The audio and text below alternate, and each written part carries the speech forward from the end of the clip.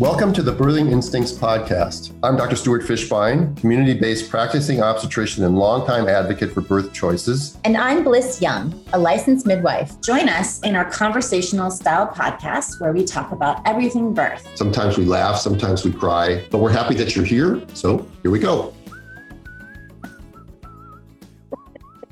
I'm good.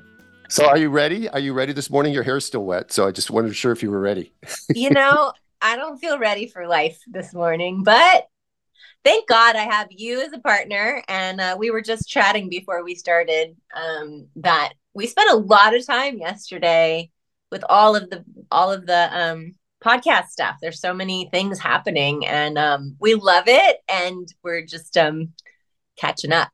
We're catching up. Yeah, and I say often that I love Wednesday mornings because our podcast comes out Wednesday mornings, but also we're recording one that comes out in a couple weeks as we speak. So Wednesdays are a busy day. Actually, Tuesdays are a busy day because I tend to prep for the podcast at that point. But anyway, I want to tell everybody listening, welcome, good morning, good afternoon, good evening, and good middle of the night.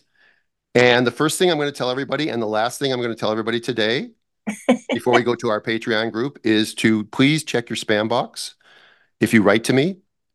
Because I can't tell you how many people I write to me and I write them back like that day because I'm pretty OCD about that stuff.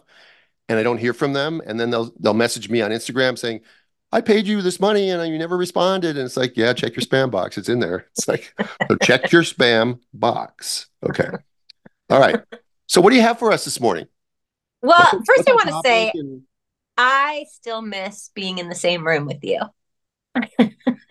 I miss those days when we would sit in the studio or sit in my kitchen during COVID. And, I still miss that. In front of the fireplace, even. In front of our fireside chats until it got too hot to do fireside chats. I'm so glad that we have this amazing technology so that we can connect from afar and we can talk to people from Australia and all over the place, England, and it's great, but there's still nothing like sitting next to somebody you love, right? So I just wanted to say that first. Second, I had a birth this week. I told everybody I was going to be having a flurry of births. I still only have 1 out of 4 who's delivered, and it's the 23rd, 24th. So kind of had a feeling they were going to go into February anyway. So here we go.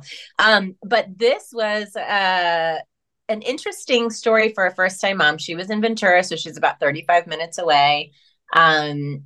She had been leaking some fluid, and we know how that is. Like, you can't always really tell unless it's like a big gush. And we tested it with our little amnicator, and it definitely was not looking like what we would expect it to look. Actually, they used one from the night before to test the new fluid, and he sent me a picture, and it was like neon green.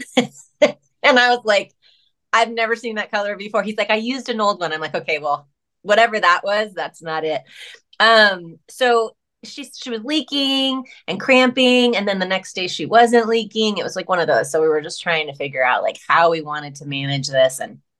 And so they were going to go in and get an ultrasound with Dr. Sharma and just make sure that the amniotic fluid was normal, which was something I offered to them to make them feel relaxed, not something that I actually required. And then I get a call 5:30 in the morning that her water had released like fully.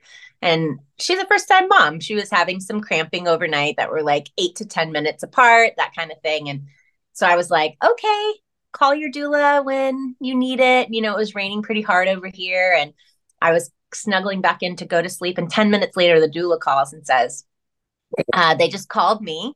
And I was like, okay. And she said she's feeling rectal pressure. And I was like,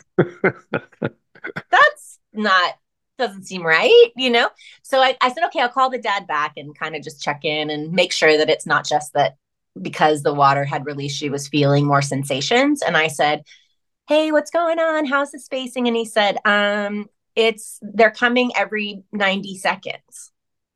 Or no, he said 90 seconds. And I said, is that the length or the space in between? And he said, the space in between. And I said, okay, I'm coming. So I got dressed and headed over there. It ended up that she was complete and she was starting to push, but because she was a first time mom, it took a couple of hours. So we had plenty of time to be there. Beautiful delivery on the bed. We never fussed with the tub because, we just didn't know how long it was going to take for the pushing phase. And beautiful delivery. And then she had bleeding before the placenta came out. And the cord was big and thick and it was pulsing. And so we gave some Pitocin and then we gave some more Pitocin. And I was like, I really need this placenta to come out. And I really didn't want to go in for it. Was baby still attached? Yes. Yeah. Okay. Baby was still attached. Nervous grandmother was there looking over my shoulder the whole time. And so then we gave her some Yin Bayao and we gave her some Angelica to help the placenta release. And so I was like really, really not wanting to go in for this placenta because I've done it before and it's so uncomfortable for the mom. And the placenta came, thank goodness. And when all was said and done, we gave her a couple bags of, this was one of those times when the birth was absolutely nothing. And then we did everything postpartum. So a couple bags of fluids. I gave her misoprostol. She needed a pretty good repair. We did a cath, kind of like all of the things. But the family is very happy and probably the biggest head circumference I've had yet. 15 and a half centimeters for that baby's head. Right? But it was proportional to the baby? Or did the parents have big heads? No. And the dad was like, he's going to grow into his head, right? And I'm like, yes. No, he was a big baby. He was 9.5 pounds. Oh, okay. First time mom. And the placenta was almost 2 pounds. It was massive, that placenta. So I have a feeling that just, the change of the change from having all of that baby come out probably released a little bit of the placenta. And I do think an edge was probably off. But everything turned out great. The mom is great. Baby's great. But it was one of those times I was like, oh gosh, we're going to be here for 9 hours, all these things that we're doing. But we can manage it at home. And that's the most important thing to know. The grandfather and the grandmother were like, is this okay? Does she need to go to the hospital? I was like, she lost a considerable amount of blood, but we are managing it. And if I felt like we needed what the hospital had to offer, I promise you that we would go in. So, yeah. Yeah. Well, that just is an example of the importance of what we carry in our birth kits and how we are prepared to handle those sort of things. And you use your judgment. It's not a number of how much blood that's lost because, first of all, that's an estimate anyway. It is more of a assessment of the mom. Yeah, she was stable. What's her pulse? Can she stand up? Is she dizzy? Those sorts of things and that sort of thing. I have a question for you though, and I don't know that you know the answer to it. Okay. But obviously, when you gave Pitocin to this mom, with the cord still attached and cord still pulsating, so does that Pitocin cross into the baby? And is that something we should even think about? You mean should I have cut the cord? Question. I'm just wondering. I mean, again, I think the cord transfusion is probably better for the baby than the risk of it getting some Pitocin. That's what I was thinking. We talk about Pitocin and oxytocin receptors and all that stuff. And, I'm not going to dive into that's not our topic today. But yeah. I'm just throwing it out there for food for thought for people to think about. Because normally we don't give Pitocin until after the placenta is out, generally, and they're bleeding. We don't. Right. We don't. In the hospital, they do. Yeah. Well, that's we. Yeah. What is our topic today? Our topic today is we wanted to talk about, sometimes we start to post things and people comment, if I hadn't been in the hospital, my baby or I would have died. And so we just feel like this comes up so often that this would be a really good thing to just kind of chat about. So we're not going into a paper or talking about studies or anything. We're just talking about our personal experiences and what we've seen and heard. And we think it would be a good thing to discuss. So hope you guys like it. Okay, but I have a lot of stuff first. Surprise. No. First, how are you, by the way? What? You didn't check in. How are you? Are you okay? I'm good. Yeah, yeah, yeah. I gained a lot of weight on my travels, and I've lost most of it back, so I feel better about that. Okay. Right. And when I'm at home, I can eat what I want, healthy stuff, and I can eat when I want. When you're traveling, you usually grab a breakfast or just even at a conference, you're going to grab a pastry or something they're serving bagels or pastries.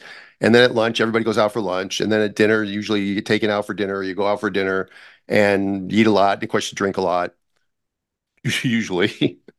So, and then you're traveling on airports and that food is just bleh.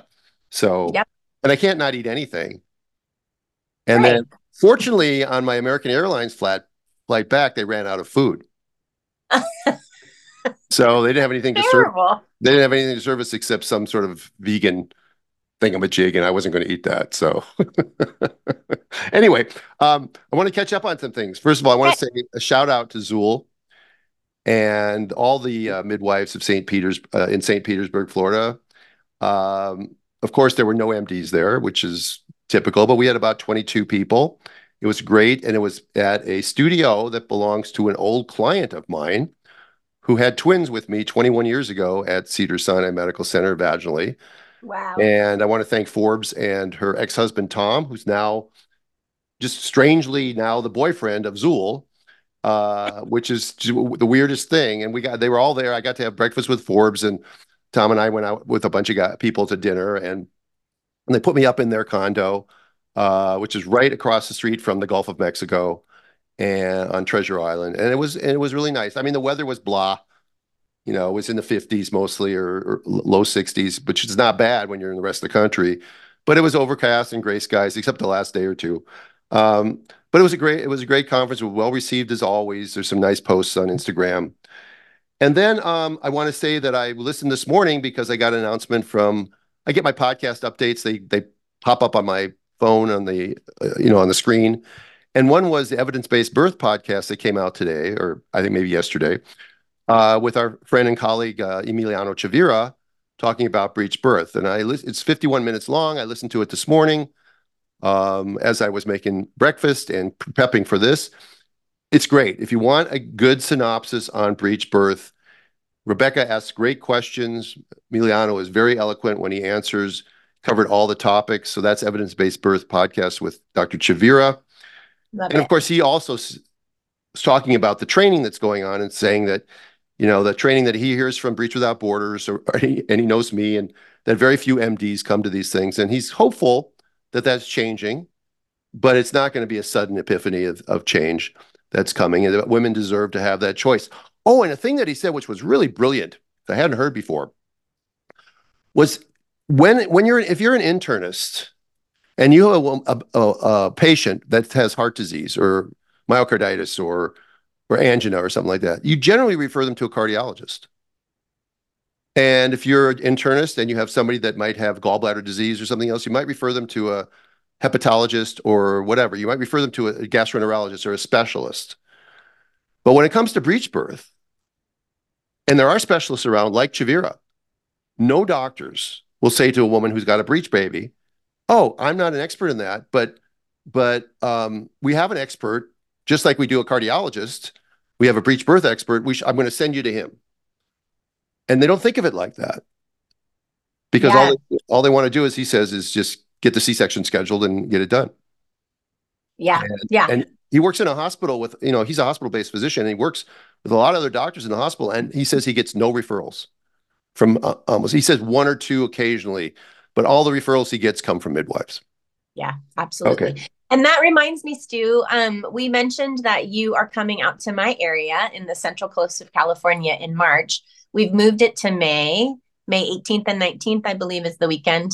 And I already know that one doctor is coming, and I'm working on a couple of more. And that's the main reason that I wanted to have the training out here. I love for midwives to be able to get additional training, but I really want more options here in our area for breech deliveries. So I'm really hoping that I have my eye on 3 doctors that I really would love to be able to attend. So we'll see how that goes, and we'll keep you guys updated. That's great. And I have a very busy schedule. By the way, you can go to my events page on birthinginstincts.com and you can see where I'm going to be. And hopefully there'll be one in your neighborhood coming soon. Anyway. But come to California because Stu and I will be together. We will be together. And that's rare. Maybe we'll even do an evening. We could do a Instagram Live or something. Yeah. We'll do something fun. But come join us in May. Another podcast that's only got 5 parts to it, which I listened to recently, is called The Retrievals. And it's about some shenanigans and bad stuff that went on at Yale University, reproductive thing about somebody stealing the fentanyl and women having the egg retrievals with no analgesia. The woman got arrested and all that stuff, but many women were traumatized by this. It's a 5-part series. It's really good. And ultimately, it's just an example of the system not paying attention to patients, in this case, women, complaining about the pain. They would just say, well, give her more medicine. Or they would think, oh, it's just your low tolerance to pain. We need to listen to women. Listen, and men too. But listen to the patients. They have a lot to tell us. And that's what that was really cool. That was really a heartbreaking 5-part series, but still very, very good. And then I found out recently that Belgium won't allow Element to be delivered anymore. Why? You know what? Regulators got to regulate, Bliss. We don't know why, though? I have no idea. Huh. Interesting. All right. I have no idea. I'm just saying that somebody messaged me that this morning on Instagram, and it's like, yeah, I'm not surprised. And I just said regulators have to regulate because they have to come up with some reason not to be able to buy this product. And I don't know. Maybe the Element people know. It's probably a tax or custom thing, or maybe Element pulled out because they were going to, I don't know. I don't even want to speculate. I just want to say that's kind of just stupid. It's stupid. Okay, what else do I have here? Oh, a quick follow-up on abruption. We talked about that in a podcast not too long ago. This is about the recurrence rate of abruption. We didn't really have good numbers when we did that podcast. Somebody sent me this article. I wish I could remember who sent it to me. And it's from the Wiley Online Library and the British Journal of OBGYN. And I'll put the reference in the show notes. But it just says, the aim of this study was to assess the recurrence of placental abruption by severity, comparing the risk in a woman with that of a recurrence in her sister and in the partner of her brother. So it's an interesting premise. So familial reoccurrence, not in the same woman.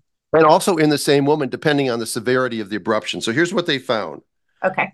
They found the adjusted odds ratio of recurrence of mild and severe abruption were 1.7% for mild. And, 1.7% for mild and 3.8% for severe. So if somebody has a severe abruption, the chance of recurrence looks like it's about 1 in 25. Interesting. Okay. If you have a mild abruption, it's only like 1 in 50. Okay. And in the general population, the risks of abruption are about 0.2%. Because to me, I would think abruption is just kind of a random situation, but maybe it really does have to do with the lining or the way that her body produces the fibrogen and that kind of thing that connects, right? The two of them. Yeah, but still, what is that? If it's 4%, that means 96% of people with a severe abruption won't have a recurrence. Yeah, it's true, but it's interesting that there's an increase in reoccurrence. I wouldn't have thought that to be true, but it's interesting. I think the last interesting part, the estimated heritability between sisters of severe abruption was 16%. Random. Well, no, the normal random rate would be less than 1%. So no, I mean that's random, that it would be genetic somehow. Like I can't even wrap my mind around what that means. Yeah, but obviously they don't understand it because again, 16% that recurrence means 84% of sisters won't have it. But if your sister has a severe abruption, you have a 16% chance of having an abruption. That's relatively interesting. However, no excess rate of abruption was observed between sisters and brothers partners. So it's not something that's carried through sperm, whatever that means. Conclusion. The recurrence risk of placental abruption in the same woman was higher after severe than mild abruption, and severe abruption was associated with a twofold risk in sisters. Pregnancies following a second abruption should be considered high risk. We know how you feel about that. Yeah. Well, no. I mean, they should be given information. Yes. And then the determination of high risk really belongs to the informed patient. You know, this is a standard on our podcast, and it really should be a standard in medicine altogether. Okay. That's that. Let's see what else I have here. Oh, and then I have some COVID stuff, which, again, I'm not doing because COVID is an issue anymore. I'm doing it because once you start to see the way they do these things, it'll hopefully inform you in the future of what to believe and what not to believe, okay? For those that want to blindly trust ACOG, there's some warnings here. All right, this was an article from, when was the date on this? January 23rd. And it's by Peter McCullough, who I quote often. He's a renowned cardiologist. He says this: the rush to mass vaccinate the world with genetic vaccines launched in 2021 with a reckless hubris that will go down in history.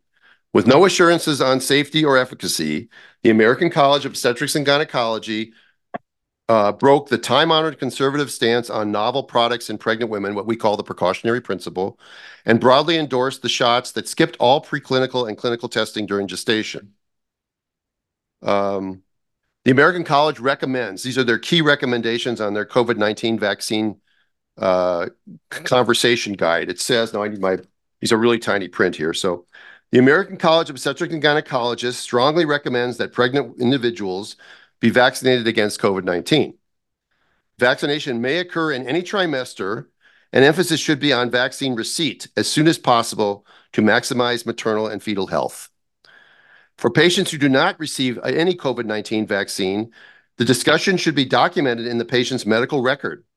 During subsequent office visits, obstetricians, gynecologists should address the ongoing questions and concerns and offer vaccination again. So we talked about how they say if you counsel them and they don't choose to do what you counseled them, that it isn't their choice, it's that you actually counseled them wrong. Okay? Right. And they're reiterating that. And by the way, they're saying that you can get vaccinated in any trimester. I mean, we tell people not to do anything if they can in the first trimester. But ACOG said, oh, go get your COVID vaccine, it's fine. They're saying that the benefits outweigh the risks.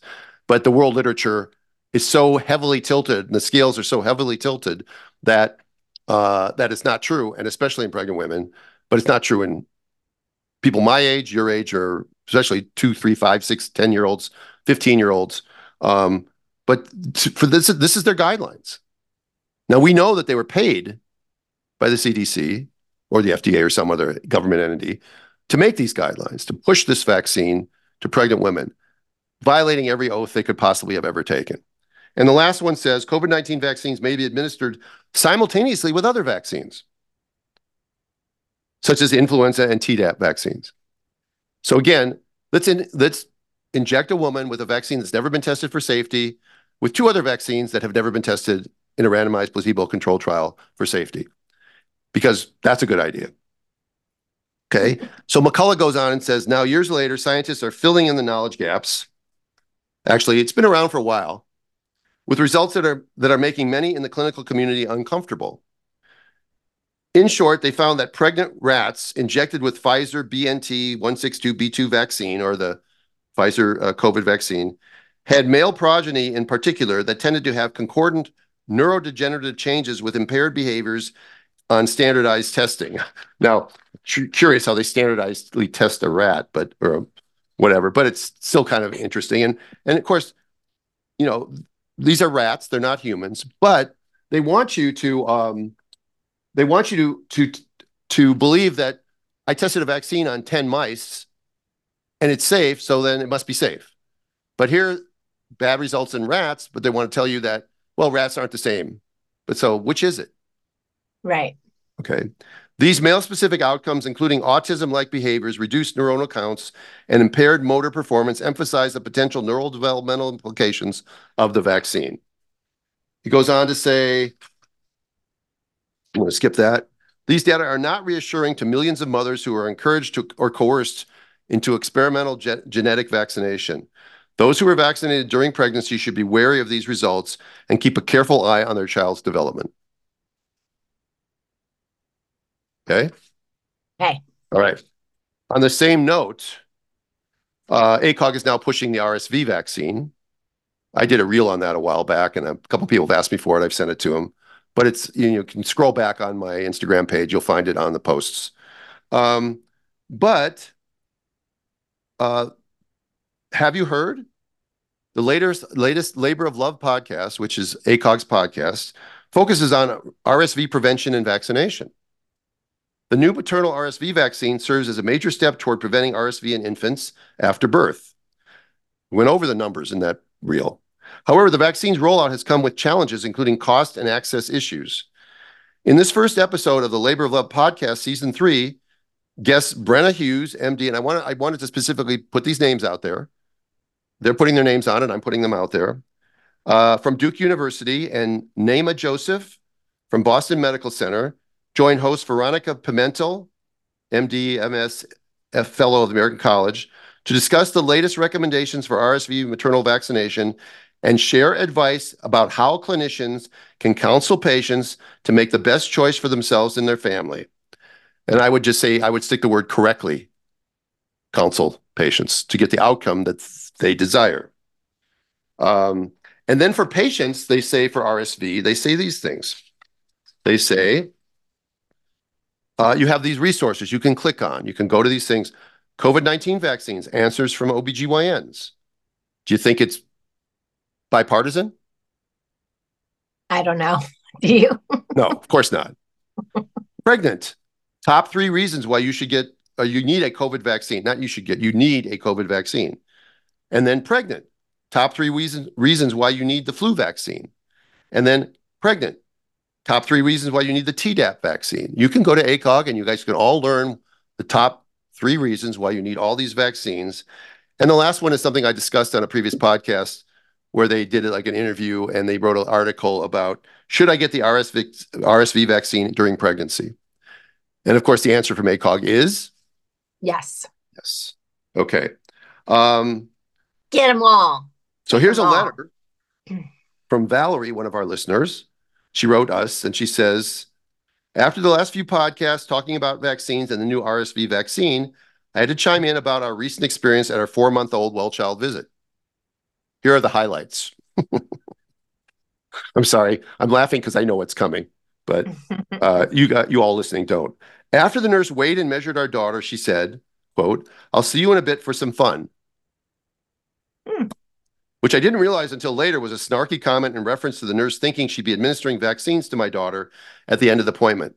So what she means by fun means like screaming and holding down your child so that I can get these, I don't know what kind of injections you get at 4 months, but whatever you get.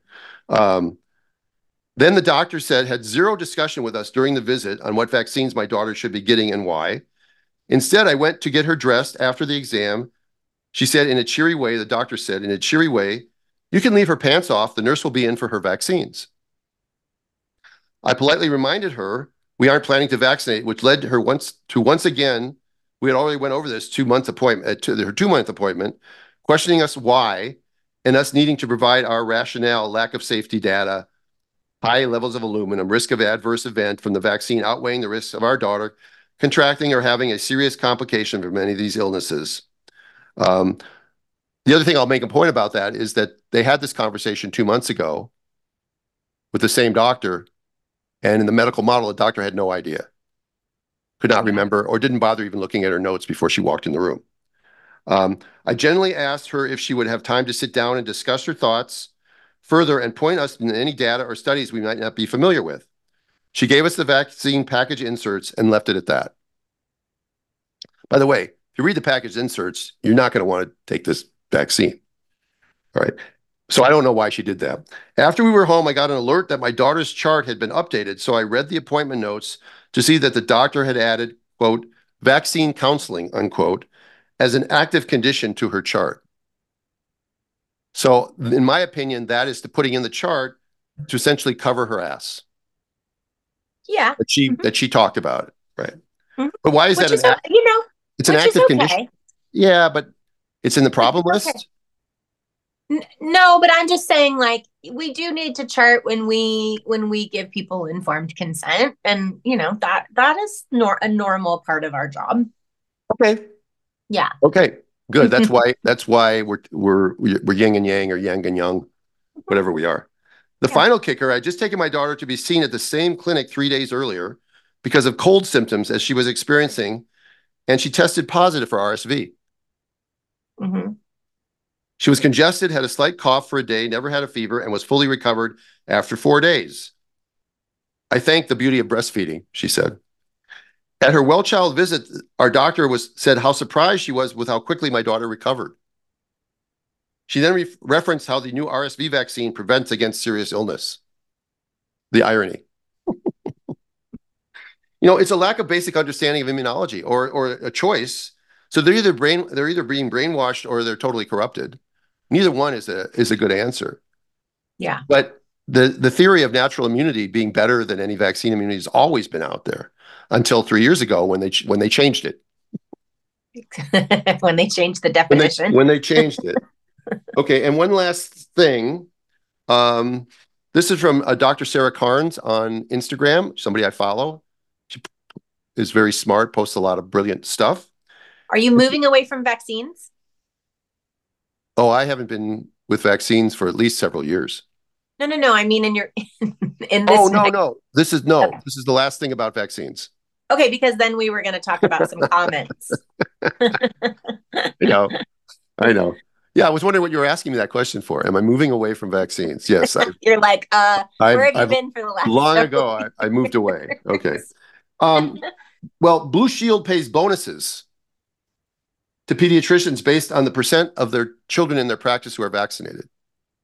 Mm-hmm. And she got a hold of this memo, which is often the case, is no longer on their website. But these things, the internet lives forever, and you can either take screenshots or there's a thing called the Wayback site that you can go, and they often keep everything that's on there. And just so you know, if your practice meets the below thresholds for vaccination with at least one dose by September 1st, and this was 2021 for the COVID vaccine, you will receive initial incentive payments based on the following. If 30% of your Anthem members are vaccinated, you get $20 per patient. 40%, you get $45 per patient. 50% of your vaccinated, you vaccinate 50% of your kids, $70 bonus per patient. And 60% was $100. And if you have 75% of your practice vaccinated with the COVID vaccine in 2021, you got a $125 bonus. That could be a lot of money. You think? Yeah. But think about the Hippocratic Oath and the ethics behind taking money to change or coerce your. Now, if you're a true believer, that's fine, but still you should counsel them, telling them that at that time in September 2021, there's data now of detriment, but there was no data of safety. And if you didn't know that, that's what you go to a doctor for. The doctor's supposed to be doing some homework at night, reading some journals. Journals are sometimes corrupted, but checking things out. How do all the people that listen to our podcast know these things? And it's not just from listening to our podcast. They choose us partly because of confirmation bias, because we affirm their beliefs, and it makes us feel comfortable. It's consonant cognitions. It's not dissonant cognitions. So, but how do doctors do that? How do they live with each other? And if you're you should ask your pediatrician, did you get a bonus? No, probably not going to tell you. But if they did, you should find a new doctor. All right. Anyway, that's just that. Okay. So that is, I think, that's it for my vaccine stuff. So you wanted to talk about something. Well, we did, there was a post from us, a quote of yours that talked about Gardasil, and it got a lot of attention. And there was a comment from Mama Nurture ACU. She's an acupuncturist in Los Angeles. And she started commenting about why we felt like Gardasil was not a good vaccine. She ended up saying, I had no idea that you guys were anti-vaxxers. And I said, I'm not an anti-vaxxer, I'm pro-choice. And so we got into a little bit of a debate, which I don't normally do, but I just didn't want to leave some of these comments out there without going back to them. So I don't even know where to start really, Stu, but I think that what you were just saying about the doctors getting paid really aligns with this particular comment. She said, I apologize if you're offended, because I said I was offended that she called me an anti-vaxxer. I'm offended by your perspective that vaccine scientists and pediatricians know less than you guys and are choosing to deliberately harm children for profit. Your opinion flies in the face of evidence. Even if it's popular, which I don't think our opinion is necessarily popular. And even if people have it's popular with our listeners, but yeah. Yeah. And even if there are books written about it. Oh. There are rationale explanations for what happened to these girls. It would be nice to see a balanced take on this topic. And I said, there's plenty of information out there to push vaccines. We are offering the information that most people don't talk about. I'm not anti-vaccine. I'm pro-choice and pro-bodily autonomy. Everything we put in our body can cause harm. People should know and understand why you may not want to take a medication, vaccinations, or the like without careful consideration of the risks. Beyond that, we believe that adult humans can decide for themselves. We are also vehemently opposed to government regulation forcing families to do so. And if you don't believe that there are nefarious motives behind the laws and protections given to pharmaceutical companies regarding vaccine injuries, then you aren't really willing to see the other side. This has been proven time and time again. So she says, who exactly is being nefarious? Which systems are explicitly rigged against patients? Why would 98% of doctors support vaccines for which they make no money? Where's this woman coming from? Right. I mean, not only do they make not only is it not that they don't make money, it's probably the number one draw to bring children into their office. I don't even understand the concept. Talking about, I mentioned brainwashing or corruption, and I'm not personally attacking this person. I would consider myself to be anti-vax, and I'll wear it proudly. All right, because I've looked at the research and I've done a deep dive in the last 2 years into books I never would have thought I would ever read, and the idea that the books that she recommends are okay, but the other books are not to be believed. I don't see any books out there telling you. No, she's saying that we shouldn't be listening to just books. We should be listening to things like the World Health Organization and the science that's there. Well, okay, then listen. I don't know what to say to somebody like that. I can just tell you that here are some examples of things that the medical community thought was a good idea, and that was in the last 100 years, and that would be giving children mercury and arsenic and medicines containing aluminum. That would be thalidomide, that would be DES, that would be Vioxx, that would be SSRIs, that would be some of the statins. I got this whole list and I'm drawing a blank now, but I could go on and on and on with medication. Remdesivir. She probably believes remdesivir was a good drug. They took people that really could have been treated days earlier with some of the remedies that are out there now and protocols that we know, which I'm sure she believes are horse medicine. But they put them on remdesivir and they basically killed a respirator remdesivir and they died of renal failure. And it happened over and over and over again. And if you just look, people have to look outside of their own box. You can't just read the ACOG's Green Journal or whatever. She's a chiropractor, so I don't know what she's reading. World Health Organization, she quoted. Well, the World Health Organization is a tyrannical organization, and we're going to talk about that. Good lead in our Patreon segment today. I'm going to do a little bit of deep dive into what really happened with Zika virus. Zika virus isn't a thing right now, but it was a thing in 2015 and 2016. And was it really a thing? Or was it some other thing that was a thing?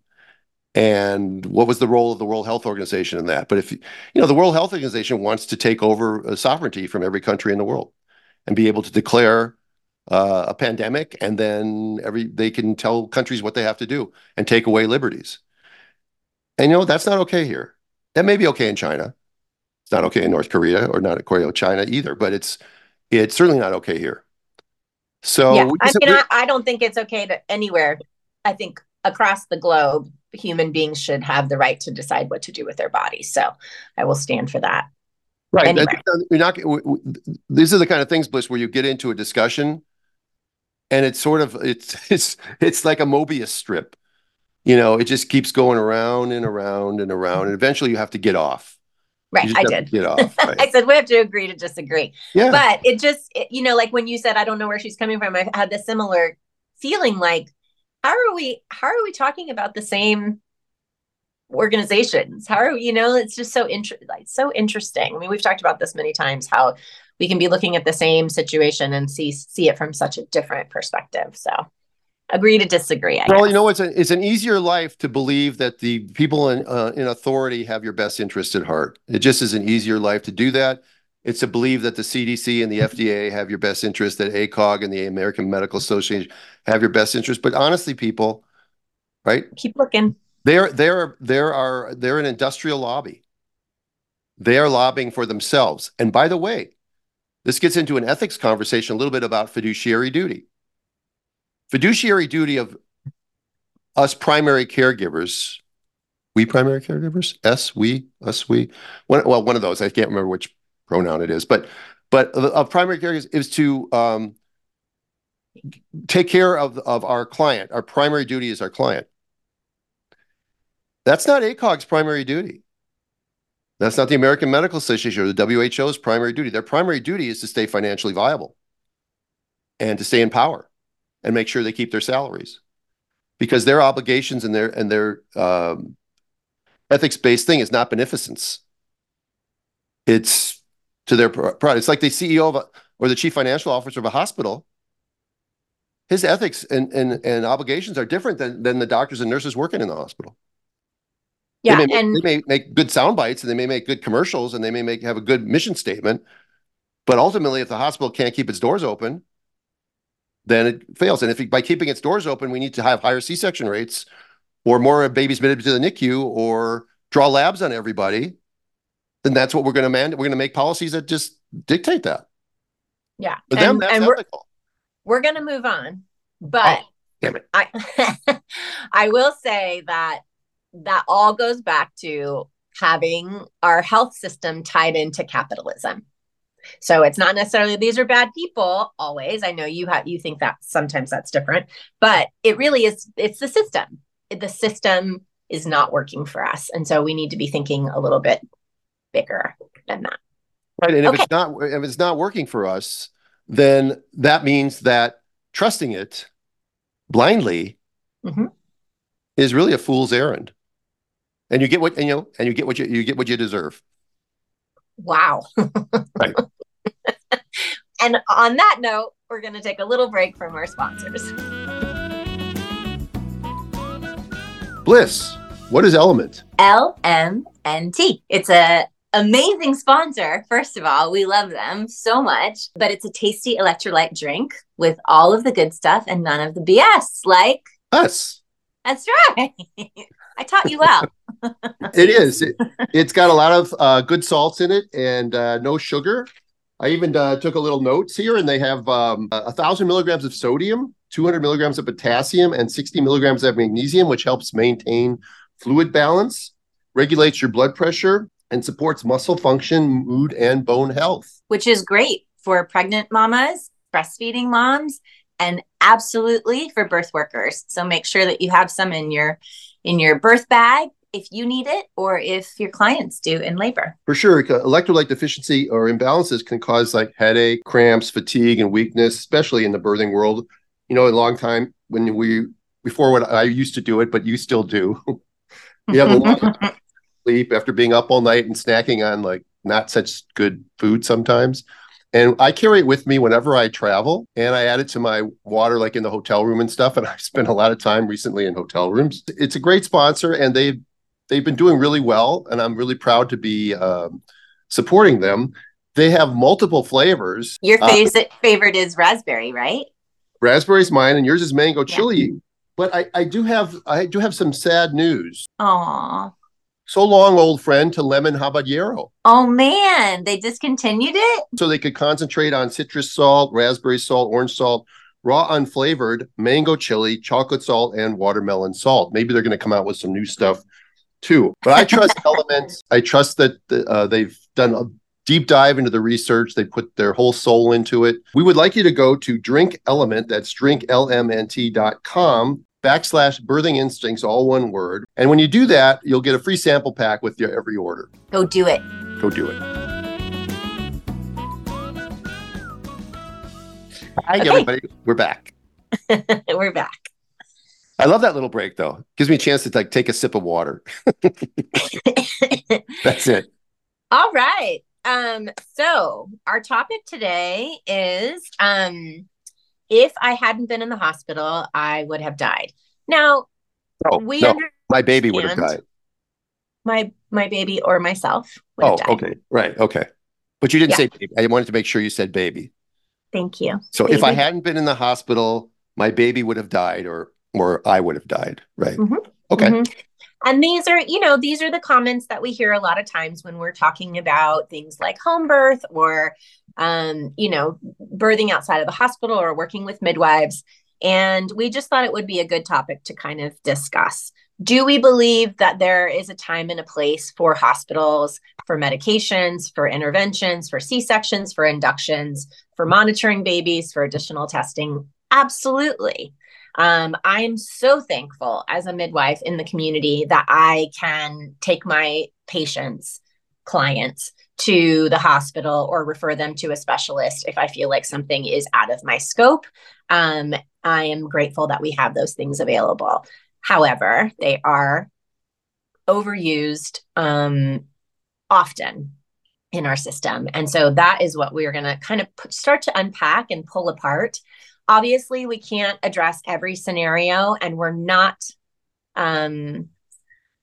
trying to diminish the severity of the situations that people have been faced with. And it's a really hard thing to hear sometimes, that what you were told may not have been your only option. And so I know that this can be a difficult conversation for some people, and we don't want to occur like we're being insensitive to very serious situations. However, there are many times that people are told things. For example, I'll give you one. I was getting my hair done recently from my hairdresser is on maternity leave. So she referred me to someone else. And we were, I mentioned that I'm a midwife. And then obviously like things about people's birth stories start to come up. And she's very happy with her care. So I didn't talk to her at all about this, but she had 2 C-sections, and she said she had to have her first C-section because the baby's cord was around the neck. Right. So this is not an indication on its own, just from an ultrasound with a cord around the neck, that you need to have a cesarean, and it's not a life-threatening situation. So these are the kinds of things that we hear that, in the moment, I would not address that with the woman because she was not asking my opinion and she was not upset about her situation. But in my heart, I felt sad for her that she believed that she needed a cesarean and that she never had the opportunity to be able to experience having a vaginal delivery and not having to recover from major surgery twice. So you're saying that she had a elective cesarean section because the cord around the neck, or you don't know the details? Oh, so it wasn't that she was having deep variables or anything like that. Oh my gosh. Okay. All right. Did I say I just said gosh? Sorry. Didn't mean to think. I don't know. It's very, very Midwestern, I think. Can I just add a little bit to that? Okay. Absolutely. So if I hadn't been in the hospital, my baby would have died. Okay. Well, obviously, sometimes that's true. But what I would say to that is most of the time it's questionable. and especially questionable when there was no emergency when you walked into the hospital. This is Right. this is where it gets me a lot. I mean, if you come in with an abruption, if you come in with a some other obstetrical issue, the baby's having late decels or whatever. Yeah, sometimes the hospital is the best thing. And I know we've talked about that on the podcast before. They do miracles there. They do. Problem is it's overused.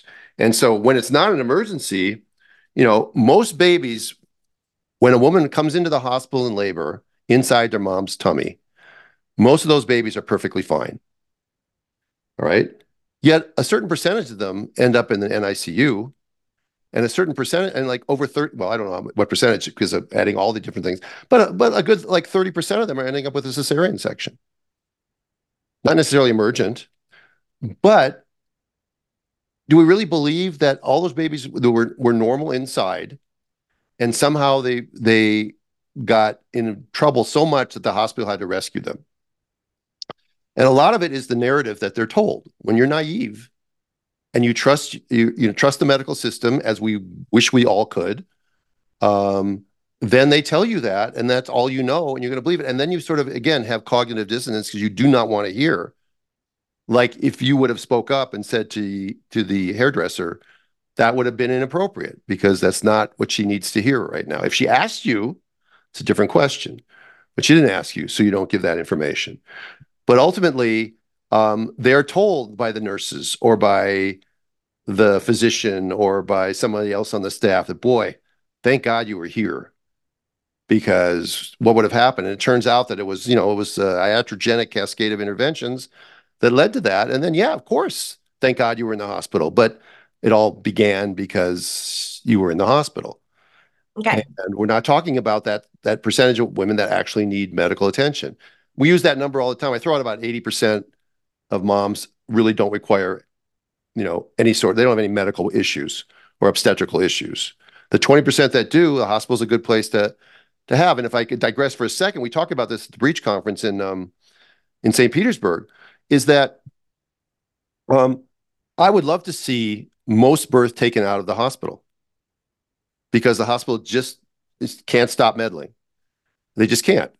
But the problem is that we need the hospitals when we need the hospitals. And if we take all the normal births out of the hospital, then financially it will be non-viable for the hospital. So I don't know what the solution is. I'm going to work on that in my brain this year and try to move it around in the garage and see what I can figure out. But I need to come up with an answer for that, because in many cases the hospitals do more good than damage, but in a lot of cases they do more damage than good. And we can't take all the normal women and put them into home birthing or birthing center birthing, because first of all, there aren't enough midwives to go around anyway. But there's a you have to. This is like what I'm calling stage 2 thinking. Stage 1 thinking would tell you, let's just screw the hospitals. That's stage 1 thinking. Stage 2 thinking says, well, if we screw the hospitals, then what happens? Mm-hmm. And then we have problems and we have no place to go, or we have larger and larger maternity care deserts. So, okay. All right. So what are some of the things that you wanted to? Yeah. So let's unpack the cord. Let's assume that people haven't heard other episodes, and let's just unpack. So why is the cord around the neck not an emergent issue, Stu? Well, for many, many reasons. First of all, the cord is designed beautifully by nature. It has 3 vessels in it, and the vessels are surrounded by this rubbery stuff called Wharton's jelly. And some cords have more, some cords have less, and some cords have more coils. A more coiled cord is more protected. But 2 things about the cord. One is, if you have a long cord, the fact that it's around the neck may be beneficial, actually, because it's likely to prevent the possibility of something called a cord prolapse, which is something that, thank God, you were in the hospital because your baby might have died. So nature does that, and sometimes babies get tangled up in their cord. You can see it 1, 2, 3, 4, even 4 times around the neck. Babies cannot, I never like to say never, but babies are not breathing through their trachea. So when the cord is around the neck, we tend to project on that or anthropomorphize that to being that if we had something around our neck, we'd be worried about choking. We've all seen too many stupid movies, and we see people get garroted and we think that they're going to get choked. but babies are not breathing through their trachea. The cord around their neck is not going to choke them. They're not going to suffocate inside. The cord can be compressed anywhere on the body, just next to the body, around the neck, but generally it's not. That's nature's design is such that that's not going to happen. So the cord around the neck is really never, and I hate saying never, but I'm going to, just for emphasis, is never really an indication in and of itself to say to a woman, you can't labor, because 30 to 40% of babies born vaginally, fine, have the cord around the neck at least once. So it's not something happens all the time at home. Well, it happens all the time in the hospital too, and they're not emergencies. Yeah. But some doctors are, and again, there's a gaslighting going on here. They're telling the women the information to skew their consent, to bring them down the path that they want them to hear. And maybe whatever reason that doctor doesn't want to deal with this woman in labor or doesn't want her to go into labor, they can convince them of anything if they say that the cord is around the neck. And only an educated patient will then ask the question, well, can you explain that to me? And the doctor probably will not be able to explain it. Oh, the cord will get squeezed. Well, why do most babies have the cord around the neck, or a lot of babies have the cord around the neck, don't get squeezed? Why, and they won't really have a good answer. So yeah, I beat that horse. Yeah, and this is a very common misunderstanding. Still to this day, I get comments and questions often about what if there's a cord. And so this is a really good one to educate yourself about and to understand that it is not an urgent situation merely because the cord is wrapped around some part of the body.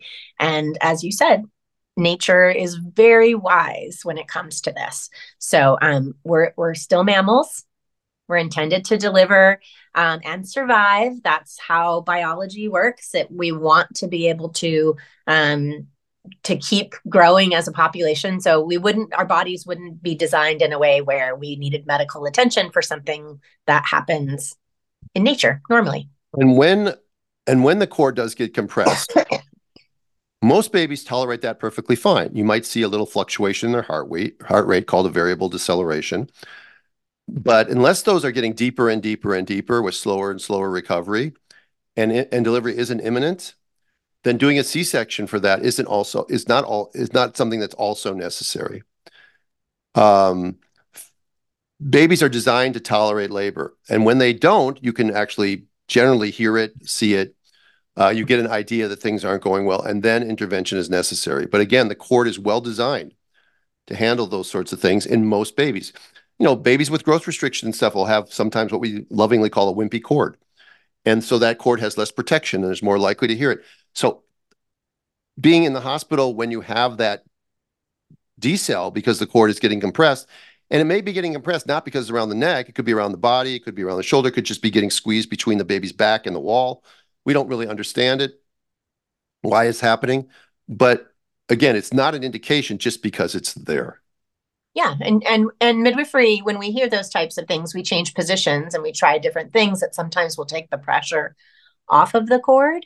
But as you were saying, if we have decelerations at home and it's not improving, then this is an opportunity for us to transport to the hospital to have a more advanced monitoring and the possibility of utilizing additional medical services if needed. But that in itself is not a reason. That gets into the other one, baby's heart rate, I think is a very common one that we hear of why people go back for a C-section. That is deemed as an emergency C-section, and that becomes a life-saving story. However, if you start to unpack that one, what we realize is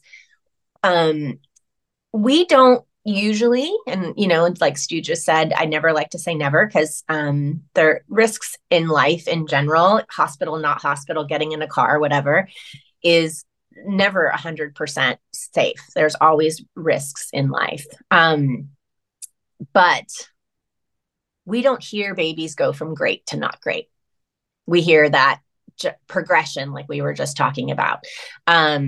And the reason why that we hear that in the hospital so frequently and in these stories so frequently is because of the medications that are being utilized in the hospital. So the most common thing would be Pitocin, or an epidural, or a combination of the two of those things. Pitocin is definitely overutilized.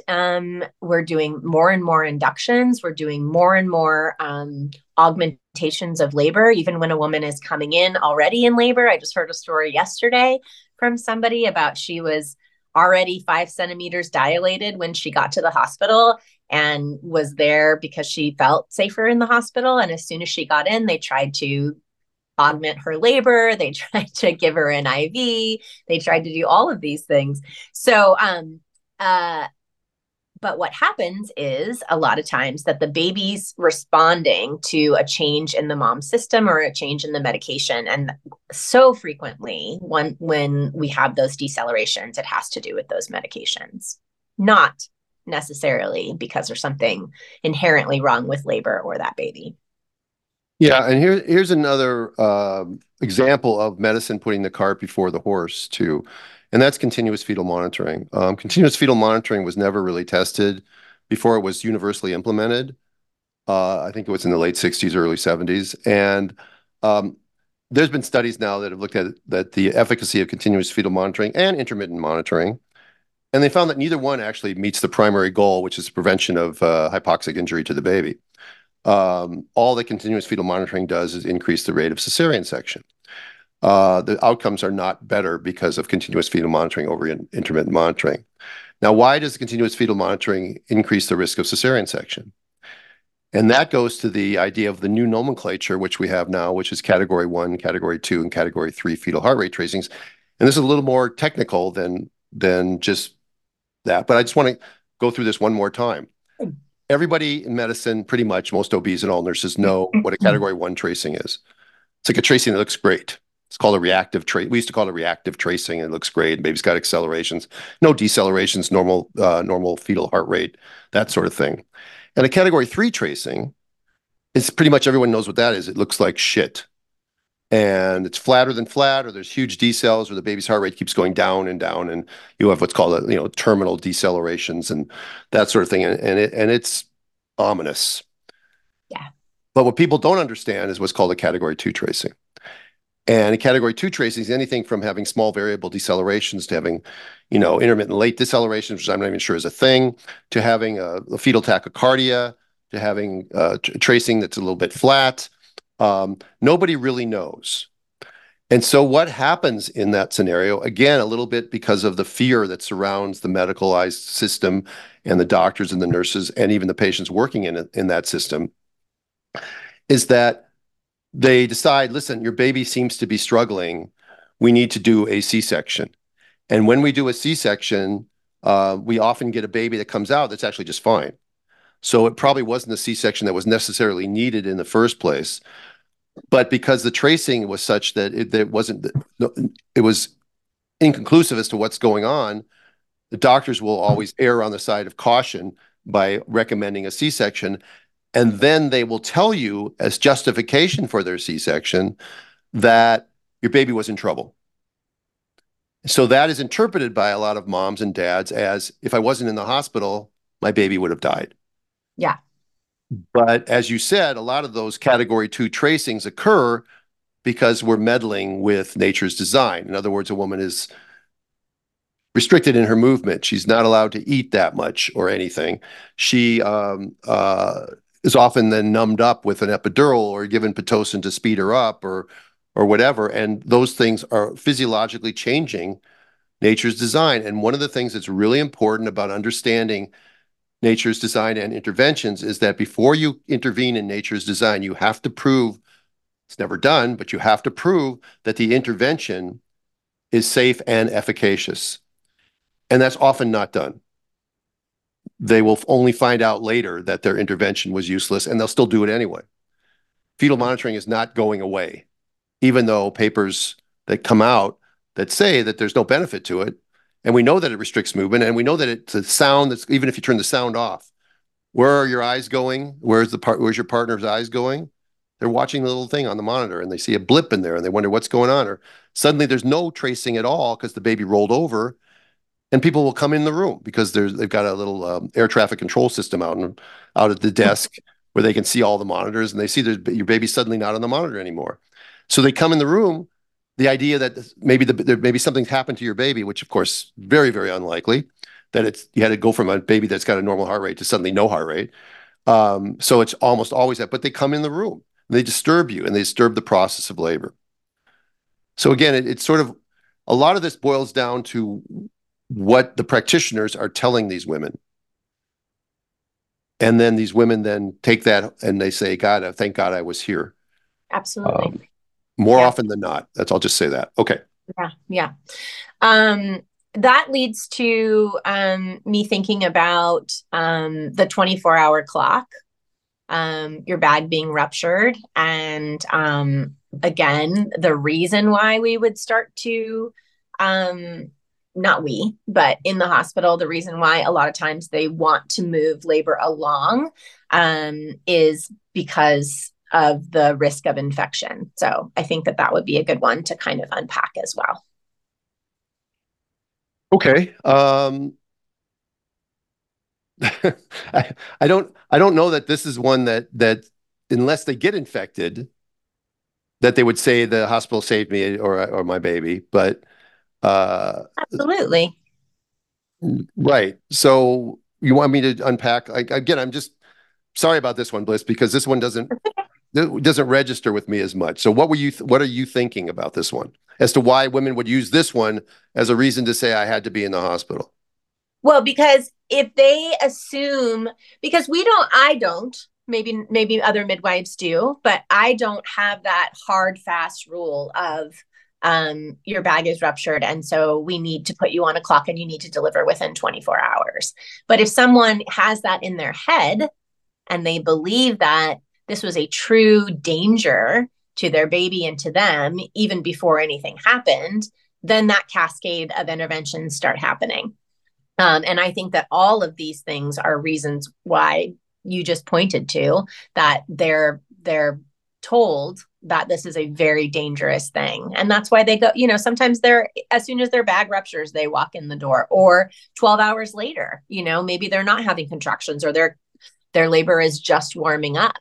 So I do think it's a good one to kind of unpack. Yeah. And I've talked about this ad nauseum about the fact that the 24 is a fake number. Doesn't mean anything. Bacteria don't know it's been 24 hours. And if the fluid is flowing out, if your bag is ruptured and no one's sticking their fingers in there or doing vaginal exams on you, then there really isn't a 24-hour rule. Some women might spike a fever at 5 hours in labor. And some women were ruptured for 3 or 4 days and they're fine. But somehow the medical model requires these, I have this thing called my even number rule. And even though sometimes they're not even numbers, like age 35, that's an odd number, but it's still an even odd number, if you know what I mean. They make up these numbers because they have to have guidelines. They have to have algorithms. And so they come up with this 24 hours, and then it's sort of like the thing, it's repeated over and over again, and it becomes this thing. And that's a really important reason why we encourage all pregnant women to do a deep dive. This is something, I mean, like, sometimes you research which television you're going to buy more than you research which doctor you're going to go to, or or what's going on with your body. Absolutely. You need to change that. Right. Yeah.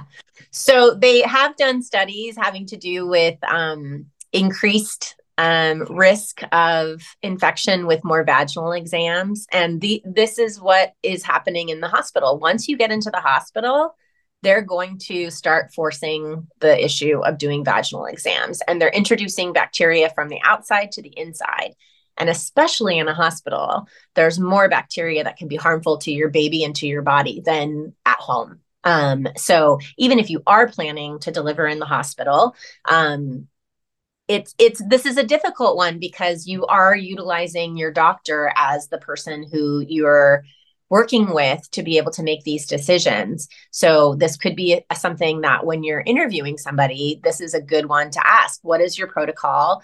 when it comes to premature rupture of membranes, because this is one that could lead you down a path of interventions that is absolutely not usually indicated. And when we talk about fever can be influenced by having an epidural.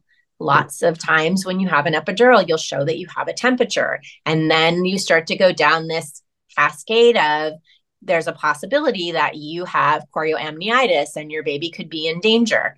It could just be that you have an epidural. So it's hard to be able to pull those things apart. And that's another one that I think is really important that could, you could just kind of go down that path, because now it looks like you have a fever, but there's not actually an infection present and your baby's not actually at risk. And so now I understand why you brought that up. I just wasn't thinking in that direction. And I could extend that from that to other things that are just sort of based in fear, like my baby was breech. So my baby was breech. If I hadn't been in the hospital, my baby would have died. Or I have twins. They have to be born in the hospital. As a matter of fact, if one of them is breech, I have to have a C-section because breech is dangerous. Again, this is skewed information. This is, it's like a broken clock. Sometimes they're right, but most of the time they're not right. And this is, again, we'll probably say it one or two more times. This is our disclaimer is that obviously sometimes these things are necessary, but they're not necessary just because someone has ruptured membranes for 24 hours, or just because someone is breech or has twins, or just because someone has the cord around the neck, or their fetal heart rate is, for momentarily something that needs a little bit of assistance, like changing position or some IV fluid or something like that to do that. It's the same thing with other things that you mentioned earlier when you were talking before about like labor stalling out, like failure to progress, or shoulder dystocia. Midwives and I manage shoulder dystocia. We don't see it very often because we are positioning patients differently in the home setting, but we manage it at home, and the babies do just fine. Most shoulder dystocias, that we did a whole podcast on that, so I won't dwell on it, but most shoulder dystocias are not even shoulder dystocias, because they don't meet the definition of a shoulder dystocia. But yet, doctor comes in, has to do some maneuvers. Maybe didn't have to do them, but did them anyway. But most of the time, even if they did them, but they're going to say something afterwards that's sort of like they just did this great thing, and then they say something stupid, like "Thank God you weren't at home," Yeah. Or your next baby can't be this big. Yeah, they'll say that too. You weren't at home. But the thing about shoulder dystocia in the hospital is that a lot of times because of all of the things that we talked about that's interfering with the natural physiologic process, and with you feeling safe and comfortable and relaxed and being able to move because of the monitors and all of these other things, you might choose to have an epidural more readily than you would if you were at home, being able to do all the things that made you feel comfortable and you could cope. And when you're on an epidural and your baby doesn't have the same ability to be able to make the movements because your body is not moving, you can have an increased risk of shoulder dystocia, and it's harder for the doctor to be able to manage that. Well, the doctors manage it differently than the midwives do. How we usually manage shoulder dystocia, the very first thing that we would do is change the maternal position, because oftentimes that can remedy the shoulder being stuck. And you don't have the ability to do that when you are on an epidural. There's just less options to be able to manage it with something as simply as lifting a leg or turning on your hands and knees. So less options available. And maybe one last one is respiratory say again? Hemorrhage. We'll talk maybe two. Yeah. I want to just talk a little bit about respiratory distress, because a baby will come out depressed, and the NICU team will come, be called, they hit a button on the wall, and the team comes down and they resuscitate your baby and everything's great. And that's easy to see how you think that would be something that if I wasn't in the hospital, that would have been bad for my baby. But ultimately, you have to back up for a second and do two things. One is that, why did your baby have respiratory distress? And a lot of times it's the whole cascade of interventions that led to that in the first place. Small percentage of babies are going to need that attention. Midwives are trained at home to deal with that. They're not going to intubate. They're not going to put in lines on a baby or anything like that. They're going to be able to stabilize a baby and transport it if it's necessary. But the times you see that in the home birth world are far less per capita than the times you see it in the hospital. So again, if your baby comes out and looks really floppy and they take it over to they cut the cord maybe because they have to, or they shouldn't, but they cut the cord because they have to, they don't know how to work on a baby on your chest. They take the baby over to the warmer and the baby comes around. It's very scary. And absolutely we would believe that, thank God I was here and had all these pediatric and neonatal experts to come and work on my baby. And that I could easily see how that can happen. But you take a step back and you realize that maybe that happened because of why you were in the hospital or being in the hospital in the first place. Yeah. And the other thing about that, I'm really glad you brought that up, Stu, is babies transition better in a warm room. Hospitals are often very cold, first of all. Second of all, even in our NRP algorithm that both midwives and nurses study to be able to support a baby transitioning if they're having a challenging time, it says keep the cord intact. However, just like you were talking about continuous fetal monitoring, the hospital systems have not been able to adapt, because what that would mean is they would have to have some kind of cart or something next to the bed so that they could keep that cord intact, because they don't know how to work on babies in mom's arms. And that's going to be a long, slow process if it ever happens. But babies transition better when their cord is attached and they can continue to get that blood from the placenta. They're in their mom's arms. Again, this is a perfect design. So the birth story that I told you guys about earlier that I had yesterday or the day before, I can't remember. It's all a blur now.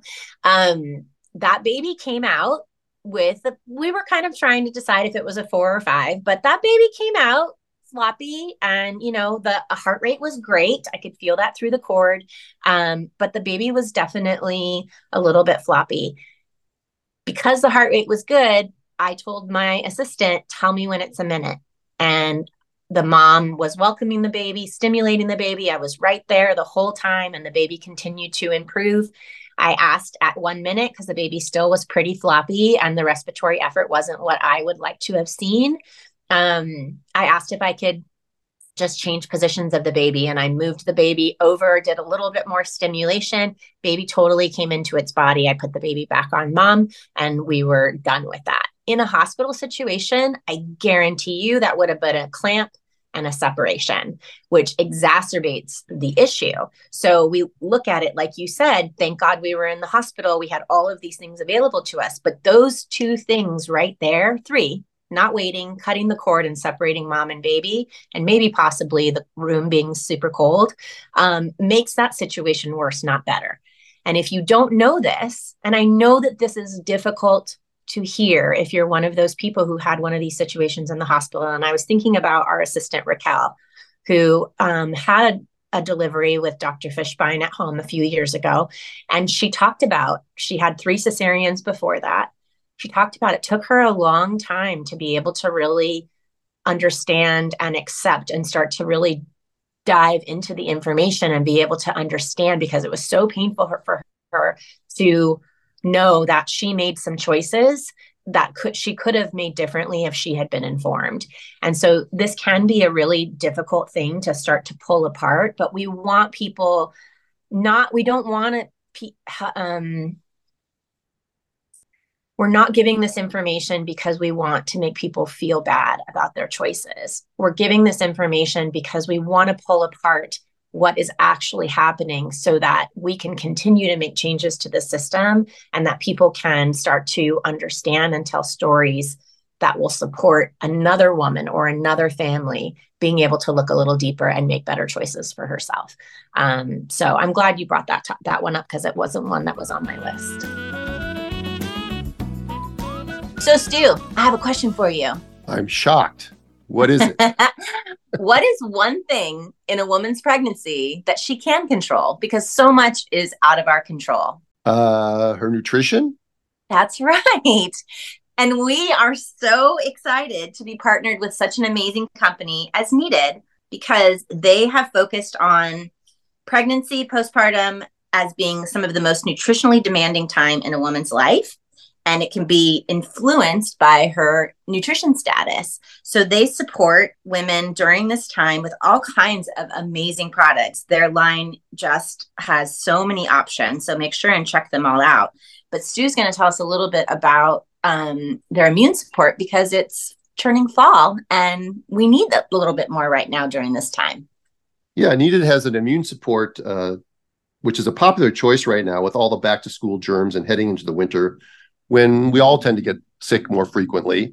And the people ask sometimes, well, if I'm pregnant, can I take this product? And of course, yes, it was formulated for pregnant mamas in mind. So it's recommended and safe in pregnancy. Support is intended to complement, not replace other products that they offer as well. So it's just one of those things that you add to your, your prenatal vitamins, your probiotic, maybe your stress support, your sleep and relaxation support. But Bliss, I wanted to talk about something else today. Don't forget the men. That's right. We love the men. Right. So they have a sperm support, men's pre and probiotic, and they say men play a critical role in conception and healthy pregnancies. I imagine that's true. They do. And the preconception health can significantly impact both fertility outcomes and also the health of their future children. Needed's Men Fertility Plan is a must for couples trying to conceive to support the multiple components of fertility, including sperm health, gut health, optimal nutrient levels, and testosterone levels, which, by the way, are falling worldwide. So you can do this and it works. Why not? I trust Needed's products with my patients because they use scientifically studied ingredients and perform rigorous third-party testing. And unlike other products on the market, Needed designs their products from the ground up using the latest research and insights from men's fertility practitioners. So, we are a woman's podcast mostly, but I don't want those dads to feel excluded. So head over to thisisneeded.com and use code Birthing Instincts for 20% off your one-time order. That's right. Thanks, Needed. Yeah, and then you have one more that you wanted to talk about. Hemorrhage. Hemorrhage is a big one, I think, and that's with cord. I think with home birth, the ones that people seem most afraid about are the cord. What happens if the baby needs support, which we just talked about, and if there's a really bad bleed. Right. So we do carry all of the same, not most of the same medications that they have in the hospital. The one thing that we cannot do at home is a transfusion. So if we can't stop the bleeding and the mom, like we were talking about earlier, how the mom is responding, and a combination of those two things may mean it's time to go to the hospital to advance the care so that we can get a transfusion if necessary. But what happens in the hospital is very similar to what I was just talking about with separating the baby and the mom. So there are a lot of things. We're augmenting labor. Moms are feeling afraid. Moms are getting separated from their babies. Placentas are being taken out quicker than they're ready to. There's often a rule in the hospital that the placenta needs to be out within 30 minutes. And so then there's tugging and pulling and fundus fiddling, as one of my teachers like to say. And all of those things can cause more bleeding.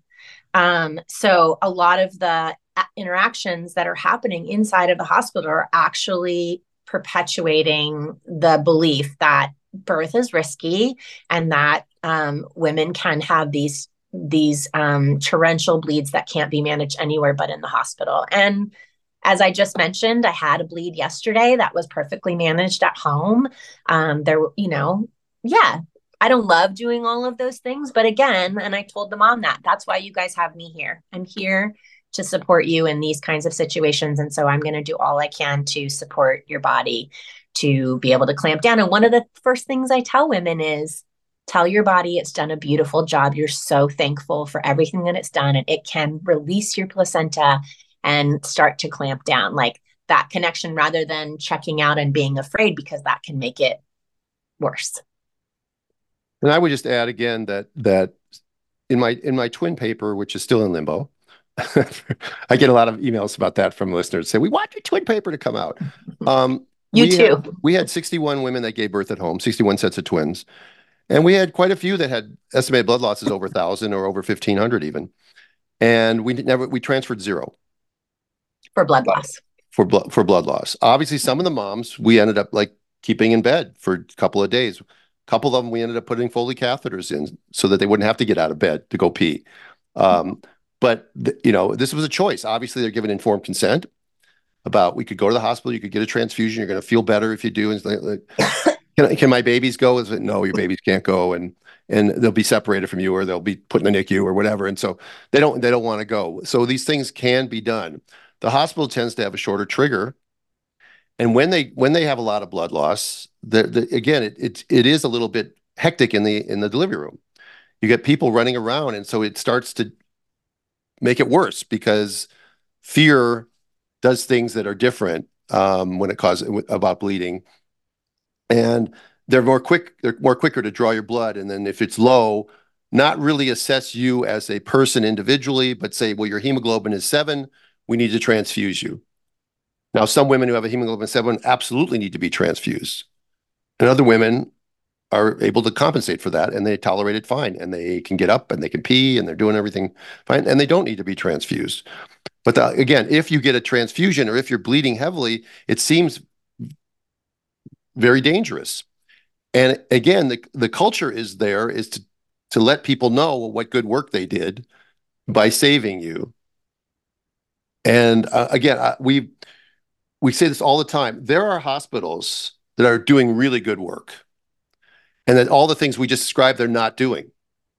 It's still a hospital, but they're not doing them. But I want to let them know that they are in the minority, and these hospitals must realize that. So again, I don't want anybody. You don't want to have mothers feel bad. I don't want to have hospitals that are trying to make changes feel bad. But if you're trying to make changes, why is that? Well, you're trying to make changes because it's not working very well. And an intelligent person or an intelligent hospital would look at their numbers and be honest about it and say, we're not doing very well here. What can we do to try to fix that? And of course, on the other hand, you have the administration who says, yeah, we're doing lousy, but we're making a lot of money doing lousy. So let's just keep doing lousy. And it's too hard to change. Mm-hmm. Yeah, and again, these things are so heavy in administration that you can't make changes. So all these things are reasons why I could understand someone thinking that if I hadn't been in the hospital, I or my baby could have died. But a lot of that is you're being gaslit by, I don't even know what word to use, but you're being told things that aren't necessarily true by the staff, because they themselves have to find a way to make all these interventions seem reasonable. Well, and they haven't seen things managed the way that we manage them at home, or they haven't seen a true physiologic birth, or they haven't seen an unmedicated birth. They haven't seen these things. They haven't seen enough normal. They only are able to see what happens inside of the hospital model, which, as I mentioned several times, there are things that happen that actually cause more problems. And they don't know that because they haven't been able to see it outside of their own fishbowl. You know what I mean by that, right? Yeah, I do know what you mean by that. And it's important that we're not too cautious in what we're saying. And I don't want to hedge too much, because we're saying this because it's true. And because I've seen it over and over again, and I've listened, and we both have heard stories over and over again that this is true. Now, these are anecdotal things. Nobody's done a study, but you don't need a study to tell you that these things are true. It just happens. So childbirth is not designed to be inherently dangerous. Exactly. It's arduous. It's formidable, but it's not meant to be dangerous. Yeah. Do you think we should go over a partial list of reasons why we really do believe you would be in the hospital? We'll never be able to cover everything, but yeah, let's do it real quick because we're running out of time. So let's do it real quick. All right. So true hypertension, Previa. Yeah, hypertensive disease, or even, more likely preeclampsia. Yes. IUGR, true polyhydramnios, pre-existing conditions like a heart disease or seizure conditions in the mom, an anomaly of the babe that needs immediate attention. That's a good one. Yeah, preemie. That's a good one. And I can't read the other one. And you mentioned cord prolapse, which is not something we can necessarily... Yeah, those are not predictable. Abruption, cord prolapse are not predictable. Eclamptic seizures, not predictable. Amniotic fluid embolism, not predictable. Right. Uterine rupture, not predictable. These are, what you're talking about are all the predictable things. Now, obviously, if those things happened in the home setting, that's not good. And those things, if they happen, could be reasons why being in the hospital did save your life. But they're rare and not predictable. So for all women to be there and then go through the cascade of interventions that the hospital inevitably does, because that's just how they do things, to prevent one of those is a question that only individual women can make. They have to decide what's best for me and my family. Exactly. But they need the information to do that. And they need to know what the outcomes are in hospitals and the outcomes are at home to make that comparison. Right. So Bliss, we have a not new sponsor, BirthFit. They've been with us for a while now, so we can't call them new anymore. But they do have some exciting new news as BirthFit has its newest member, as our friend Lindsay had her baby. So congratulations, Lindsay and family. Yay!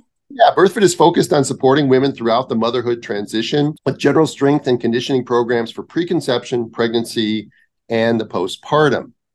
Tell us a little bit about their programs. You know what? They cover you for all aspects of feminine care and birth and postpartum. It's really amazing.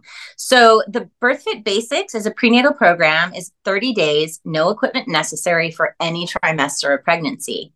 So you could try that out before you jump in further. And then they have a prenatal training program, which is full strength conditioning that requires minimal equipment like dumbbells, bands, and a box. I had a client the other day who was laying in bed like a good client, taking my suggestion. She's like, just laying in bed nursing all day, I'm feeling a little sore. Any stretches? And I said, you should really try this lying in program that they have. It's great for postpartum. It's 30 days, one video a day, less than 10 minutes, that focuses on reconnecting and honoring your body in the immediate postpartum through breathing exercises, visualization, and belly massages. I mean, come on, that sounds amazing. It is amazing. And then they have kind of an intermediate BirthFit Basics, which requires no equipment. So that focuses on foundational breath work and movements to reestablish a solid foundation of core and pelvic floor stability before you go back to any other fitness classes. But they also have a more extensive postpartum program, which is 12 weeks focused on building a base level of general fitness through simple lifts, tempo work, and of course, breath work. Yeah, the BirthFit community is where you want to be if you're trying to conceive or know you want to be in the next 1 to 3 years. This is a monthly membership program by Women for Women that focuses on general strength and conditioning with respect around one's menstrual cycle. So go to birthfit.com and use the code INSTINCTS1, that's the number 1, to get a discount on the Basics prenatal program, or go to birthfit.com, use the code INSTINCTS2 to get a discount on the Basics postpartum program. We love BirthFit. It's OB and midwife approved. Absolutely. And go check out Lindsay. I mean, she looks great, and she did her own fitness program throughout her whole pregnancy and had an amazing birth. So check it out. Well, this is not a very comfortable topic to talk about, I have to say, but I'm glad we did it. And I hope that you guys felt that it was helpful to hear us kind of pull apart some of the most common reasons that we have heard that people felt like being in the hospital saved their lives. And to be uncomfortable with it. What'd you say? And for us to be uncomfortable with it. Yeah. So thank you all for listening. And what are we going to talk about over on Patreon today, Stu? We're going to talk about a little bit of the Zika virus thing that happened in 2015 and 2016, and a little bit more, like I talked about earlier, about some of the gaslighting with vaccine stuff, about what really went on with that, and was it the scary thing that they made it out to be? So we're going to talk about that. Not Great. because Zika virus is likely to come back, but we've got disease X coming. We don't know what that is. We're making a vaccine for it, but we don't know what it is, and other things. But just to understand how these organizations, like the World Health Organization, sometimes do things that aren't necessarily in your best interest. Let's go find out. Yeah, and it's good to look at the history. That's how we learn about things. So if you haven't already joined Patreon, come on over and join us over there. There's so many amazing things happening. We're going to be doing a live Q&A on the 30th of January.